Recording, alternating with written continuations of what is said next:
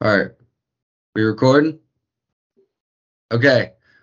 Everyone, welcome back to the On the Fly podcast. Today we have me, Josh Bassesi. We have our CEO, Sean Lacey, and then we have our VP, Zach Owen. And today we would like to welcome our special guest, John McCabe. I'm very close with him, actually. I've known him my whole life. He is my uncle, in fact. And we've become very close over the years as I've become more and more interested in his career. Specifically, he's a real estate investor, and he broke the chains of the 9 to 5 like we all would aspire to do, and he eventually made it his full-time career. So with all of that said, I would like to ask first off, Uncle John, how are you doing today? I'm doing great. Thanks for having Good. me, guys. Appreciate it. This is going to be fun. I'm excited. Yes, Absolutely. sir. We appreciate you taking the time to join us. No problem. No problem at all. All right, so to get it started, I just want to ask, what path did you take exactly, going from school into work maybe, and then how did you transition out of that work into full-time real estate investing? If you could give a general idea of what path you took. Well, I mean, it's a little bit of a story. And so I went to the University of Akron, and in order to pay for school, I actually had a lawn and landscaping business. And I started that when I was, I think, 12 or 13 years old, mowing grass in the neighborhood, mowing lawns. And, that grew. And by the time I was in college, I had all my roommates working for me.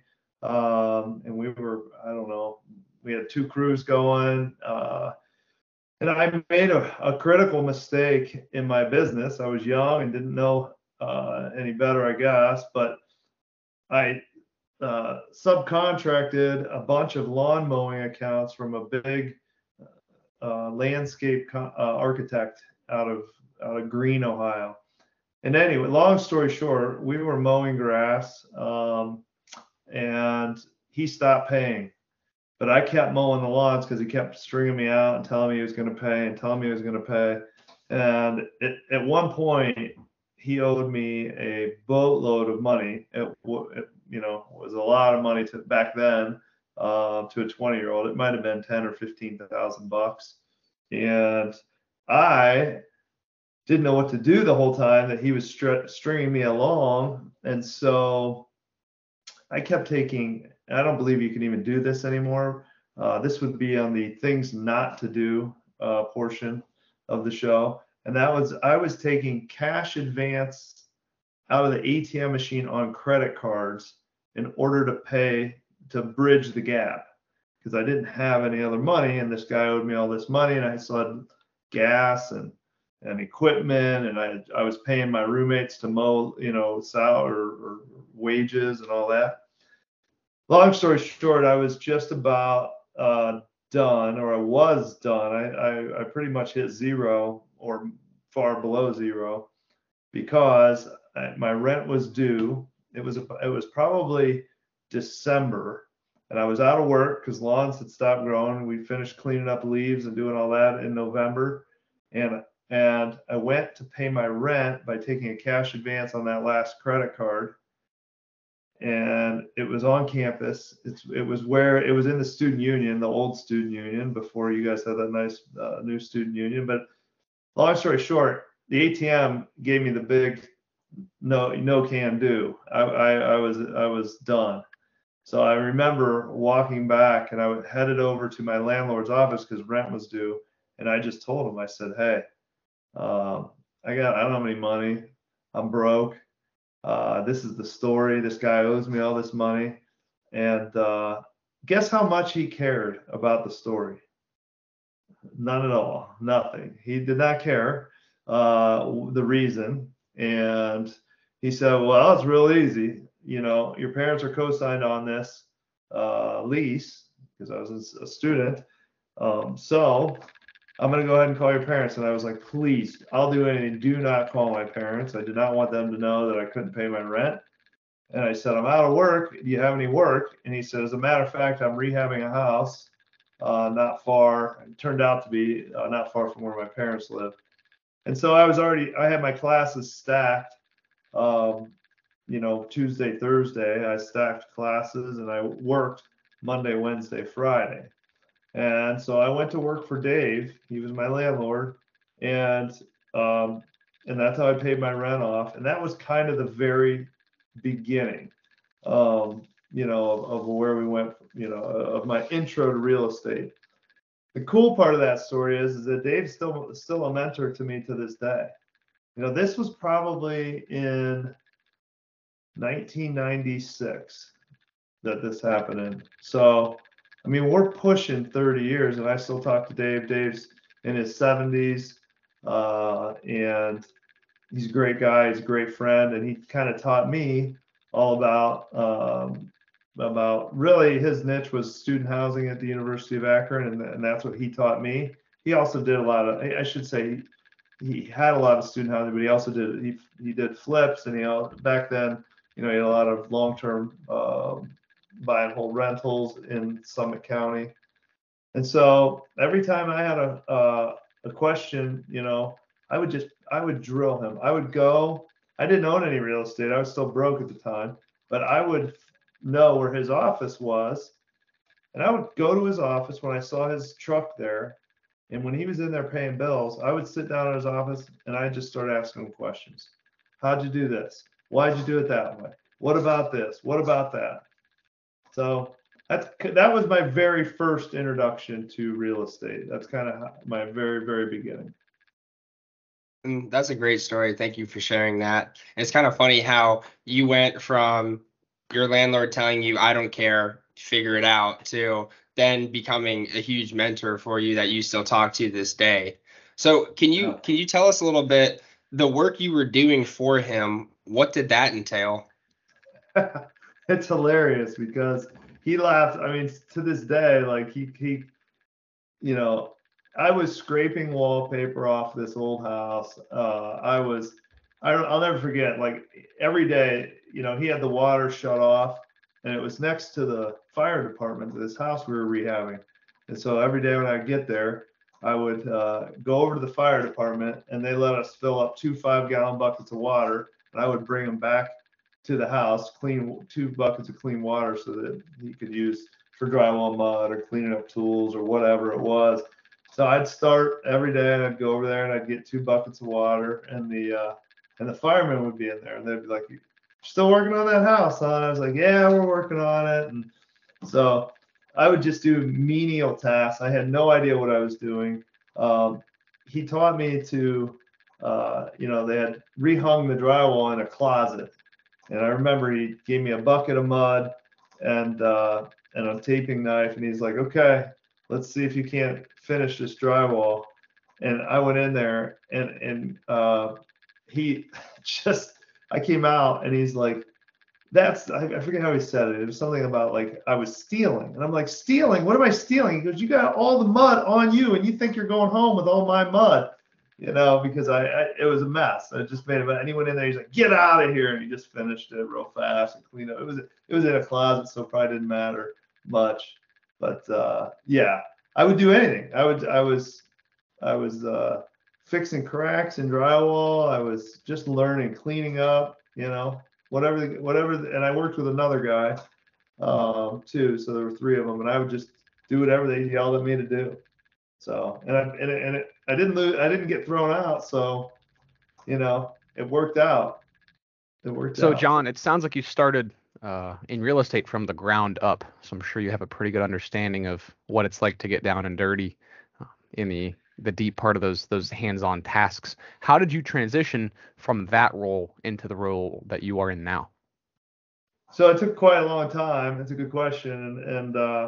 And if I had to say, like, one of the biggest lessons really is looking back on it, is that it was a huge advantage because I did start in the trenches, and I went on to just rehab individual houses by myself. I had guys that would work for me. These were some pretty low level guys, and I would just figure out how to rehab a house. And in the beginning, that really saves you a lot of money. It gets you started in the, when you don't have money, things are tight. You got to learn how to do stuff yourself. Huge advantage in the beginning. But I will say that over time, it's actually a disadvantage. And that is when you're used to doing everything yourself and working on the job, swinging a hammer, in the end, it turns out to be a disadvantage because really that's not the highest and best use of your time. And so you do have to transition away from it if you want to continue to grow. So ultimately, after I built up a rental portfolio, and what ended up happening was COVID kind of forced my hand. Pre-COVID, I would still do a lot of the work myself. We would just continue to add one property after the next, and I think we were up to maybe 35 units at that time. But COVID hit, and we all forget now, but back at the very beginning, it was pretty scary. And I figured none of the tenants were going to pay me. And my plan, I was like, I don't know that. I figured all the students, as soon as they canceled school, I figured everyone was going to go home. All my tenants would be out of the house, and I thought the parents would just be like, we ain't paying. Well, we're not even there. I just assumed that would happen. So my plan was to board up all the houses in Akron and start flipping houses. This was my plan that I came up with. And so we started flipping houses. And in flipping, if you're going to scale at any point, to get to a long-winded answer here, if you're going to scale, you really have to find other guys to do the labor. And that is what happened. We started to scale the flipping business. And when we started to scale that, we started using contractors. And so I still do some repairs. I still go in and on the rental properties in particular. I don't do a lot on our flips. I manage the flip and I manage the contractors. So I'm kind of like a general contractor in that sense. I have subs underneath me. But that's kind of what finally broke me away from swinging a hammer is really the flipping business. Yeah, I agree. And I saw you go through that transition during COVID, and COVID it forcefully transitioned us into a new phase of life, each individual person. But I just wanted to ask, I know we're in the theme of asking about your origins, so sticking with that, outside of college, I know that you worked a 9 to 5, but you did have some rental properties on the side. So how did you fit the time in to rehab those properties and then rent them and also go to your 9 to 5? Yeah, so that and I did for a really long time. I did have my 9 to 5. So I had a degree in finance, and so I was in for a long time. I was a mortgage originator, so I was still in real estate because I always wanted to be tied to real estate. I knew ultimately I wanted to be there. I also got into financial planning. I was helping, had clients that we were doing financial planning work for. So I did have a career and regular 9 to 5. At the beginning, I'm going to say I didn't do anything smart, but what I did was I just was a grind. And that's the beautiful thing about real estate is that, anybody could really do it. Truthfully, anybody could do it because I'm not like a kid that got the best grades. I'm not that, but I did try extremely hard. One of our properties, I ultimately I had just sold this property maybe 6 months ago, and it was a property I bought it at auction in 2008 for peanuts, and back then I didn't have anybody working for me in 2008. I still had a job. I would get up in the morning. I would try to be at the house at 4 o'clock in the morning. I would work till about 7:30, about 8 o'clock. I had my suit and tie with me. I had keys to my buddy's mom's in-law suite in her house. There was a basement that had a little apartment in the basement, and no one was in that apartment, but she gave me keys so I could go shower, and I'd throw my suit on. I would go work from 9 to 5, and then I'd go back to the property till about 10, and I just kept doing it over and over and over again, and it sucked. It really did.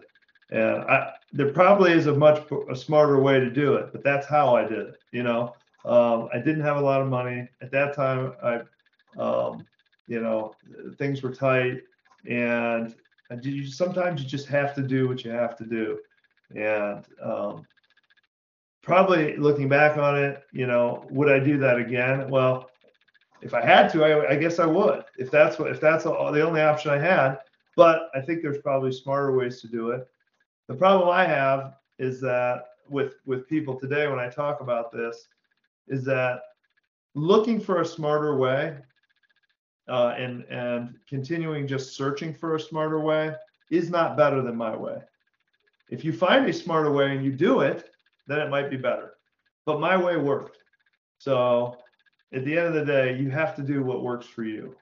And I see a lot of people they're listening to these kinds of podcasts or just digging for information. And it's that old paralysis by analysis. They're still searching. They want to find a better way.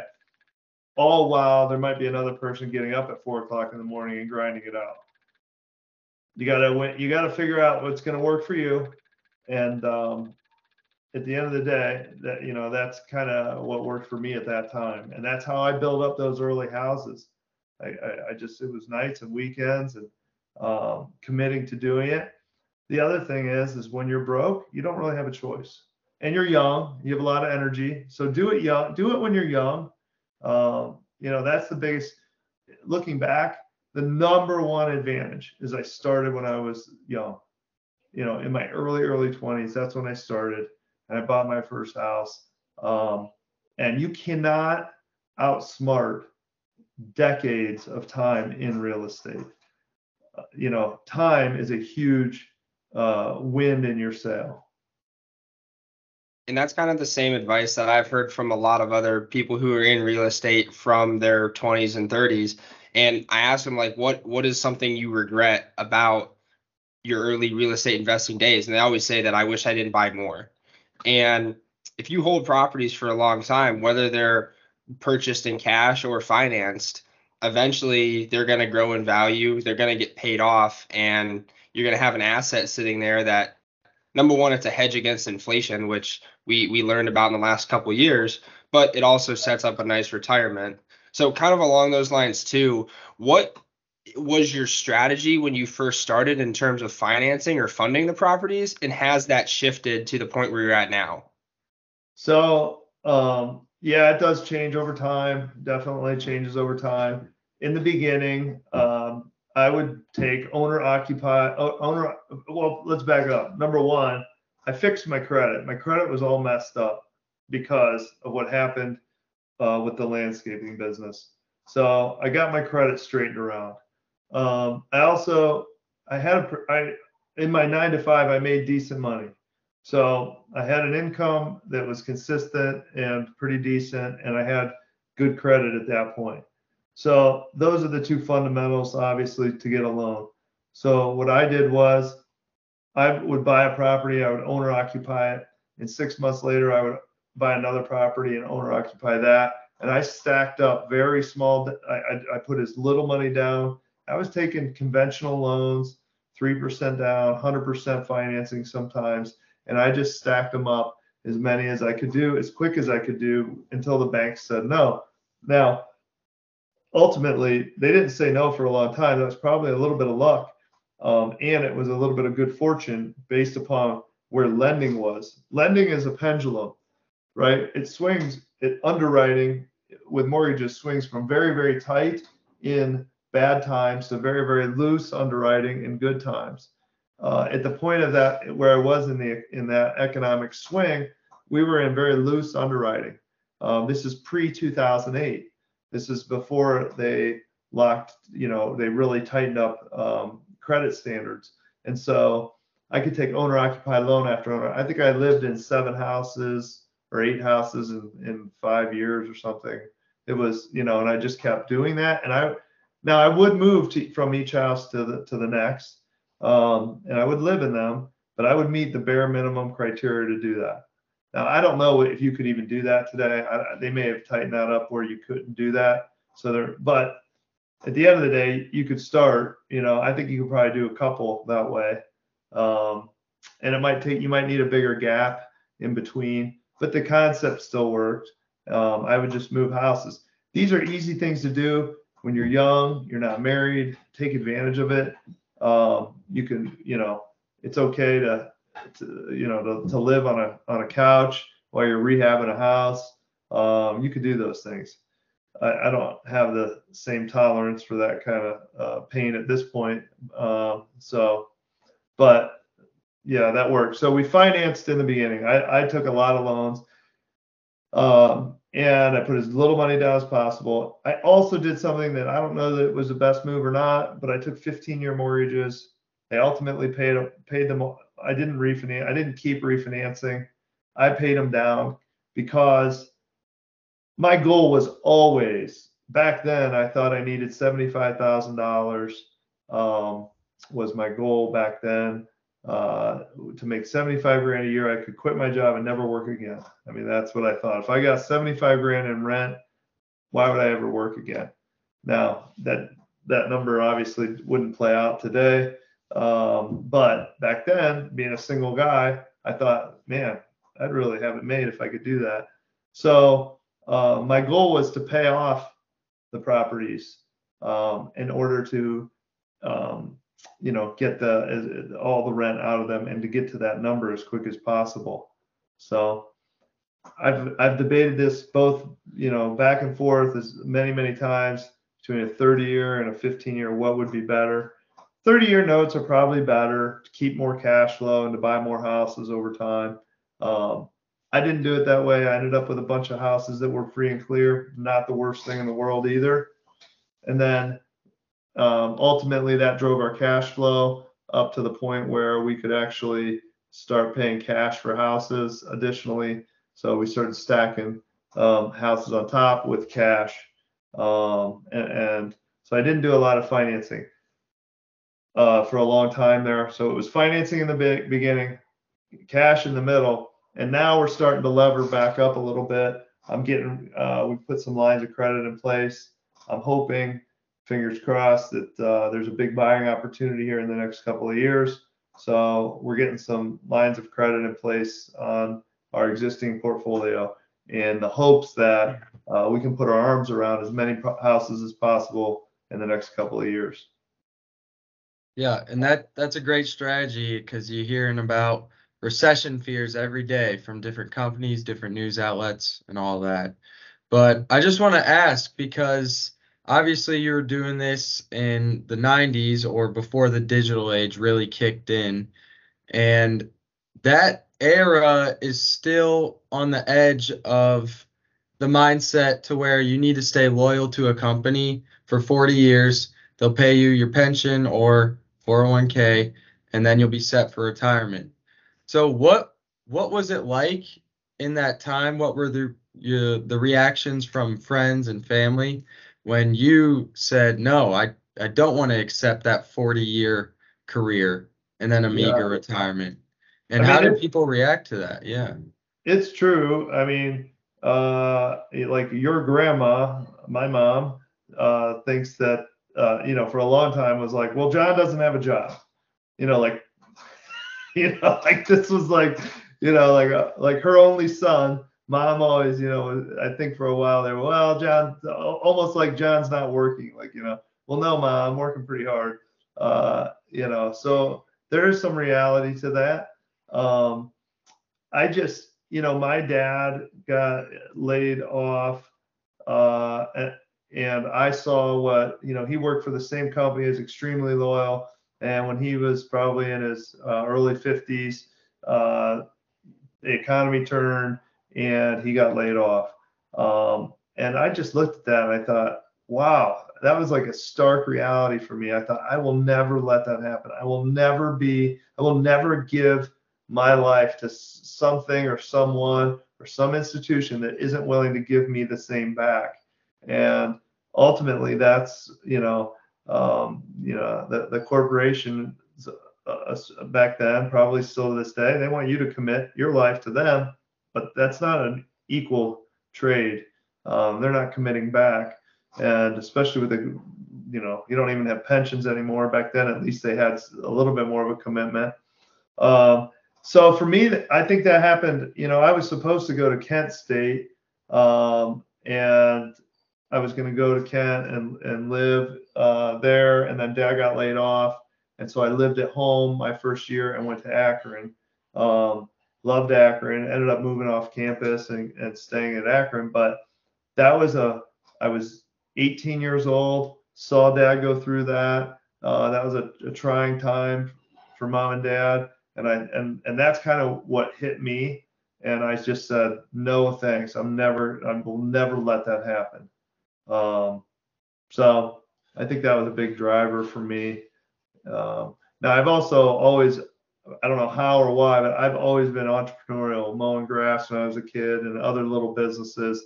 Always had that mindset of trying to start a business and what's the next business and that kind of thing. Yeah, and that's wonderful. And I've heard the story before from Grandpa himself, and it is when that reality hits, you either suffer with it or you grow from it, and you obviously grew from it. So you mentioned earlier how you're preparing for a certain housing crash or a great buying opportunity. What exactly have you done to prepare? I know you said you opened some lines of credit, but how exactly do you position yourself? And what's your end strategy for such a time? So right now we have two businesses.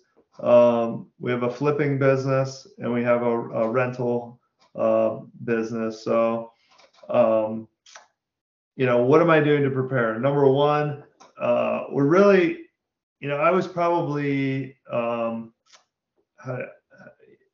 did we own a business? Well, we had a lot of assets. We had a lot of real estate, but the business side of it was my wife and I. And it's just everything fell on us. So we're trying to build out a small team. So that's step number one, is to try to build out a small team. I don't foresee this being a big operation. I think we can own a lot of real estate and with a small team. So we've hired, I now have an office manager. I have some office space, and the office manager is really helping us to just to help manage some of the day-to-day stuff that pulls me out of the business and kind of into the minutia. So that is one of the things, is really trying to get ready in what might be the lead up to an opportunity in the market. And so we're trying to streamline and get really, really intentional about the business and figuring out all of our processes so that we can continue to scale. So, for 20 some years, our entire business was right here. I had it all in my head, and it worked on a small level. And then as you continue to grow, you got to take it out of here and put it on paper and get it into a process that someone else can do. And so that's a struggle. I mean, that for me, that over the, really trying to grow into that has been tough, but we're really making some headway at it. And so that would be the biggest thing, so that we have more capacity, because you've got to build, not only do you have to build economic capacity, the ability to finance or fund, right? You have to build that capacity, but you've got to build the capacity to do the work. So you've got to have the labor, you got to have the team in place, because you start getting into larger numbers where our goal would be to flip 20 houses in a year and then continue to grow the rental portfolio. And it's a lot of moving parts that I've realized I'm not going to be able to manage it myself anymore. I can't, heck, I used to turn all the utilities on, turn all the utilities off, follow up on all the rent, do every single thing. There's a lot of that work that it is extremely important. But there's other people that can help you with it. So we're trying to grow the capacity in terms of team in order if this opportunity presents itself. If it doesn't, I don't care. We're still buying houses. At the end of the day, there's deals in every single market. It doesn't matter what the market's doing. If the market's up, there's still deals to be had. If the market's down, there's more deals to be had. So either way, we'll keep doing deals. I just want to be ready to, there's a lot of people that think this. I tend to think it, but at some point in the future, whether it's in the next it could be in 6 months, it could be in 3 months, but it might not be for 5 or 7 years. You'll never get the timing right. But when it happens, it could be a huge, massive opportunity if everything plays out the way it could. I'm not smart enough to know it. I just want to be prepared for it if it happens. And if it doesn't happen, I still win. We're still growing our business. Absolutely. And I think a big aspect too of building the team out is allowing you to devote your time to its highest and best use, but also allow you to kind of take a step back and maybe relax a little bit if that's something that's part of your vocabulary. But I'm curious too. So we've covered a lot from your beginnings to where you are now, but along with the things that you mentioned, is there one piece of advice that sticks out that you wish you would have known when you were, say, our age? Oh, I guess like the biggest piece of advice, I'm kind of thinking of a couple things right now. But there's a lot, you're going to meet a lot of people that are that they want to do this. They want to do something, anything in their life, and it's a lot of talk. The doers are the ones that end up ahead. And it's not, and by do, I don't even mean they have success. I mean, even if it's failing, that's still doing. Failing is still doing. And so the people that are taking action, the people that are taking chances, they don't have to be huge, but you do have to incur some risk. And whenever you're doing, you are taking risk. So my biggest thing is start doing as soon as you can, and whatever that looks like, start taking action. So that's number one, because I still have friends.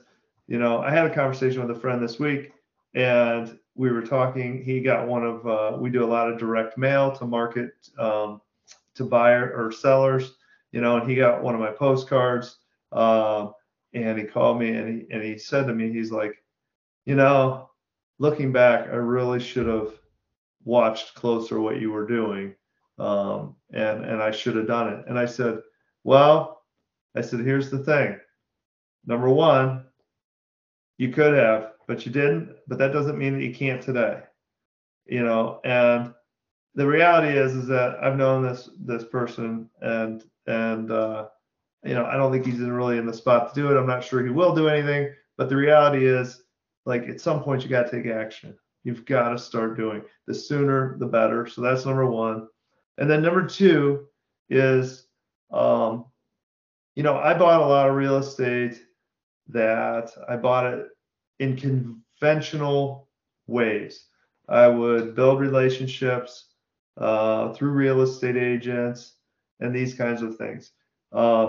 It's only been in terms of recent years that I really started to understand marketing, direct to seller, and the power behind that. And I would say that the old adage of all your money is made in real estate when you buy the property is very, very true.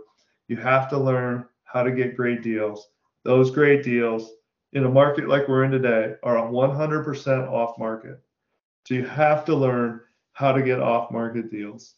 And the sooner you do that, the better. Relationships are huge. Real estate agents, all these things help. But finding out how to go direct to seller is extremely powerful. And I wish I would. if I really would have understood that earlier in my career, I think we'd be even having a very different conversation today. I think I'd be in a much different spot. Yeah, understood, but I just want to ask, how have you seen the market of actual real estate investors increase over time, and what effect has that had on the actual deals that you come upon? Yeah, it's huge right now. I mean, everybody wants to be a real estate investor. It's been easy, frankly. I mean, the worst business people have made a killing in the past couple of years if they could find a deal. That's the only thing you really had to do, because the house would sell itself. You could do a terrible rehab, a horrible remodel. You could screw everything up. You could blow your budget. You could take longer than your timeline showed, and you could still win. I mean, that's what happened during COVID. So there's a ton of people out there looking for houses right now. That will change. This is a pendulum too. The amount of real estate investors was huge in 2008, and then the market slammed them down. They put their tail between their legs and they went running, and it was wide open.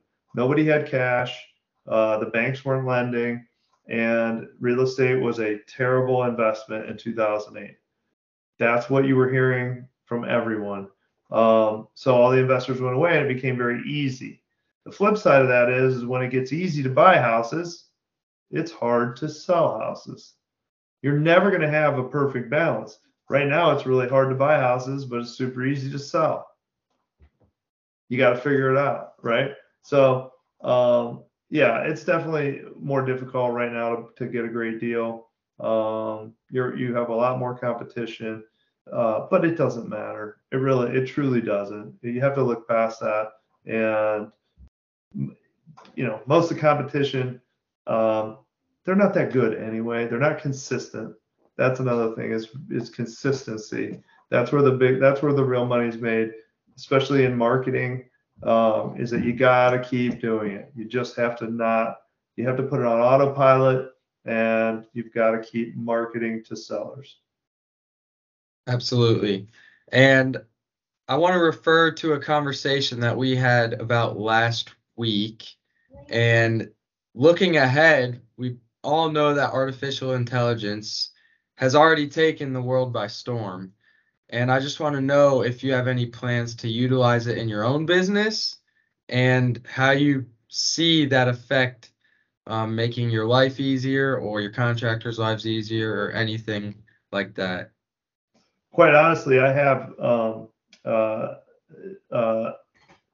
Jasper open right here beside me, and I haven't come up with none of this as my ideas. I've just been reading the screen. I'm just reading my teleprompter. None of these thoughts are even my own. So no, I mean, how am I going to use it? I don't know, Josh. I think it's a good question. I'm just looking at my day to day. We use a project management tool. It's called ClickUp, and so it just lists your tasks. Like if a property, you buy a property and it's in contract, then we have templates, and it's like, okay, here's the 72 things that need to happen in the next 3 weeks to get this property from in contract to close. And so my wife, who's in the business every day with me and does all my back office and accounting work and books and everything, I was showing her Chat GPT, and we were just playing with it, and I was like, it is mind blowing. But then we looked over and ClickUp was open, and I looked at it and I was like, except it can't do a single thing on this list yet. Like, it does everything you look at it, it's not going to help you with it. So I've given it a lot of thought. The best use I could think of right now is, I'm a terrible blog post writer. I know our website needs more regular blogs. I think there's a really small window. I mean, if you think if Google's going to have a problem on its hand, this is definitely not my wheelhouse, but every single website is going to be 700 pages big now with all this blog material and all these words.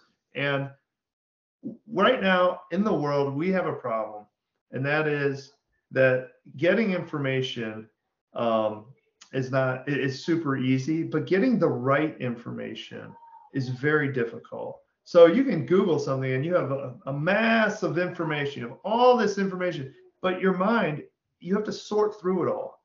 This is going to make that problem even worse, I think, because you're just going to have more and more sources and more information. And my webpage, I'm thinking, for 5 years, I've known that we need consistent, regular blog posts to help us rank organically. Well, I just put into ChatGPT, I said, give me ideas for blog posts based on this website. It gives me 10 ideas. Then I said, write that idea. And we can just start posting these immediately. Everybody's going to do that. And now, that might have some advantage for the next 6 months to a year. But after that, where are we? We've got bloated websites. It's going to be difficult to find information because there's just going to be more of it. So long story short, I don't know how it helps me yet. I've been reading about it a little bit. Seems to be, it's going to be powerful. It's going to change some stuff. I don't know. At the end of the day, I feel like this face-to-face interaction is where business is done best. So I don't know what impact it's going to have, but it's not going to change the dialogue that we have right here in my mind. It might actually make this kind of stuff, relationships, even that more valuable. Yeah, only time will tell. So I guess we'll see. Yeah, but sure. Going forward, we love to ask a couple questions to our guests. Just working through the sign-off process on here. So I want to start with, what is your number one goal for 2023? Yeah, you could have warned me on that. No warning. I'm your uncle. No warning, nothing. Sorry. My number one goal for 2023 is pretty simple. I mean, we have some specific like revenue goals and number of house goals, but really it's to build a very small and efficient team. And so that moving forward, there's more than just Jess and I in the business, and we have a team, and we have some folks and in place. And I'm going to say probably we have an office manager in place. We might have one more person, but I think that at the end of this year, if we had that team in place, I would be pretty happy. Awesome. And following with that, what book do you recommend that everyone reads? I mean, what's the first book that I read that kind of got me interested in real estate? And it's going to be a huge shock to everybody, Rich Dad, Poor Dad. But so, yeah, it's kind of required reading. But let me look over here of a book that would be something that's different. I read when I was in my 20s, I read a lot of like Anthony Robbins, Tony Robbins' stuff, Unlimited Power and stuff like that. And so I think that was a really good book for me. There's a ton. Nothing's that's old. That's like reaching back though. That's old school, but I think it's probably timeless. I would say anything in that personal development space of just understanding that you can stretch yourself further. Most people kind of don't really realize how far they can stretch themselves. I did read. I don't know, did we ever talk about this, Josh? I'm looking at David Goggins' book, and that didn't apply to me because I would never train like that guy or do anything that was that physical in terms of athletics, but it just made you think what's possible. If that's possible, if that guy can do that and run those ultra marathons and do all the stuff that he does, and that's your physical body, what are you capable of up here? You could really stretch that. So I don't know. I wish I was a better reader. I'm not. I did read more when I was younger, but right now I'm started Who Not How. So that's my latest book. I'm not done with it yet. It's by Dan Sullivan, and it's obviously about building that team of who are the people that we can put in place to really help us grow. Yeah. So we'll see how that turns out. Next time you have me on, we'll talk about how that book was. let's hope you get through it, because I know you know me. I wish I was a better reader too, and I know a lot of us listening think the same thing. Yeah. So, moving on, who do you recommend we have on the show? If we were to have anyone, your favorite person to listen to on your podcast or author or anything like that? I would definitely say you need to have Grant Cardone on. I mean, probably pretty quick here in the next couple of weeks. Go for that. If you can't get him on, then who would I have? Would I recommend? I follow a lot of pretty famous people that in the social media world, but I'd have to think. I think that there's a lot of people that once you start tying in a lot of local guys that are doing the exact same thing that I'm doing, you know. So there could be a couple of guys that I could refer to you guys, but they just have similar stories, as me. So I don't have anyone specific off the top of my head other than Grant. I would definitely call Grant. Yeah, we'll make a note to do that then for sure. One day, hopefully soon. Yeah. So our final question, how can our listeners get in contact with you? They can always go to our student housing website, which is rewtownrentals.com, and our contact information's on there. They can email me direct at mccabeohio@gmail.com. So if they have any questions, I'd love to entertain them, and I always will try, because of what happened to me when I was young and I had a mentor. I'm always happy to help answer any questions, because I really feel like that was such a game changer for me, is the friendship that I developed with my mentor Dave, and he showed me everything that he could do to help me out. So I've always thought it's the right thing to do to try to pass that along. So anybody's got questions, I'm happy to do my best and try to help. Awesome. We appreciate that. And our listeners appreciate that too. So, John, Uncle John, thanks for coming on today. It was a great conversation. We really appreciated having you, and look forward to the next meeting, hopefully, too. All right. Thanks, guys. Thanks for having me. It was fun. Mm-hmm. Absolutely. We appreciate your time. We appreciate the knowledge you shared. And I agree with you 100%. The mentorship is huge. Like all the people that have helped me along the way, including yourself, just sharing knowledge, sharing experiences, it's very valuable. Absolutely. Thanks for your time, John. All right, guys. Have a good night. You too. You too.